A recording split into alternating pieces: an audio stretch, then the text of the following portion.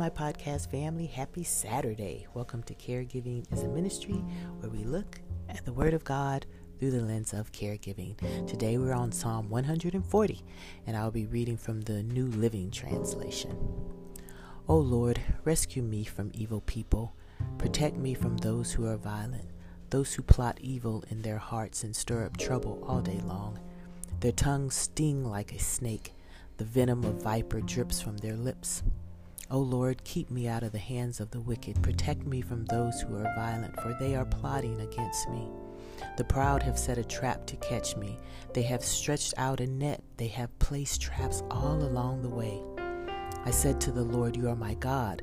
Listen, O Lord, to my cries of mercy. O sovereign God, the strong one who rescued me, you protected me on the day of battle. Lord, you do not let evil people have their way. Do not let their evil schemes succeed, or they will become proud. Let my enemies be destroyed by the very evil they have planned for me. Let burning coals fall down on their heads. Let them be thrown into fire or into the watery pits from which they can't escape. Don't let their lies prosper here on our land. Cause great disasters to fall on the violent. But I know the Lord would help those who they persecute. He will give justice to the poor. Surely righteous people are praising your name. The godly will live in your presence. In this psalm of lament, David is clearly distressed. The wicked or evil people seem to have the best of him. He paints a very vivid picture of chaos, turmoil that is inescapable. He calls them snakes, that their tongue stings like snakes and venom and vipers. And I wouldn't want to be in that place. And in his desperation, he turns to God.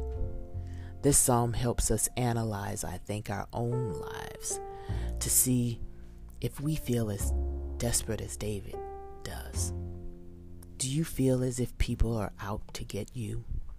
That at every turn there is bad news or just negativity all around? I hope not, because that's not a productive environment to live in.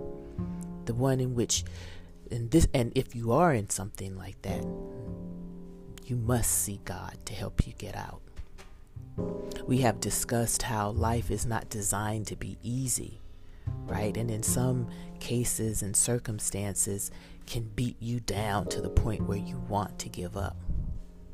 And that's when you must rely on your faith in God to know that He is with you. A God who will give you the tools you need to remove you from that toxic environment.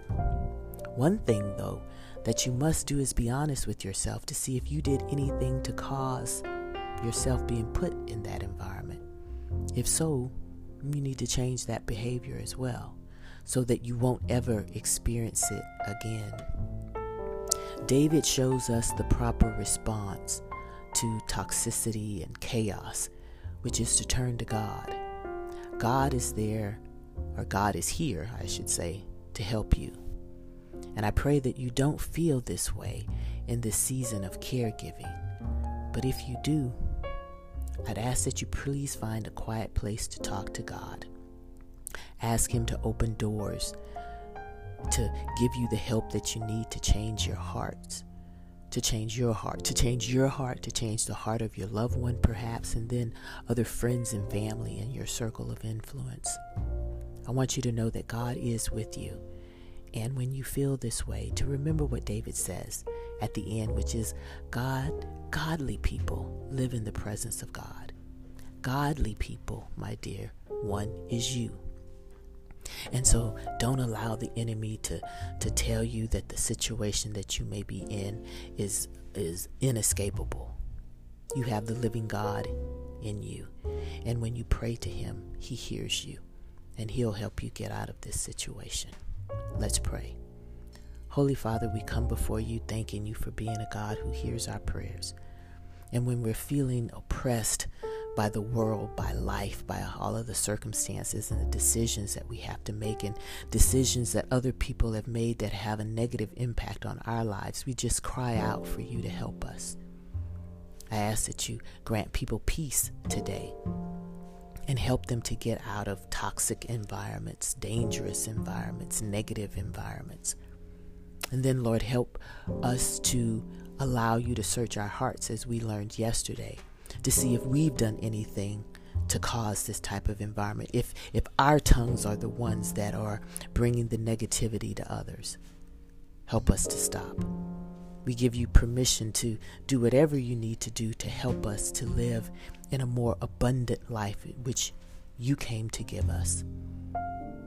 We love you, Lord, and we honor you.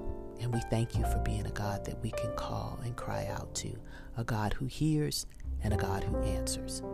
This we pray in Jesus' name. Amen. All right, my podcast family, go in peace and minister the act of caregiving in the name of Jesus.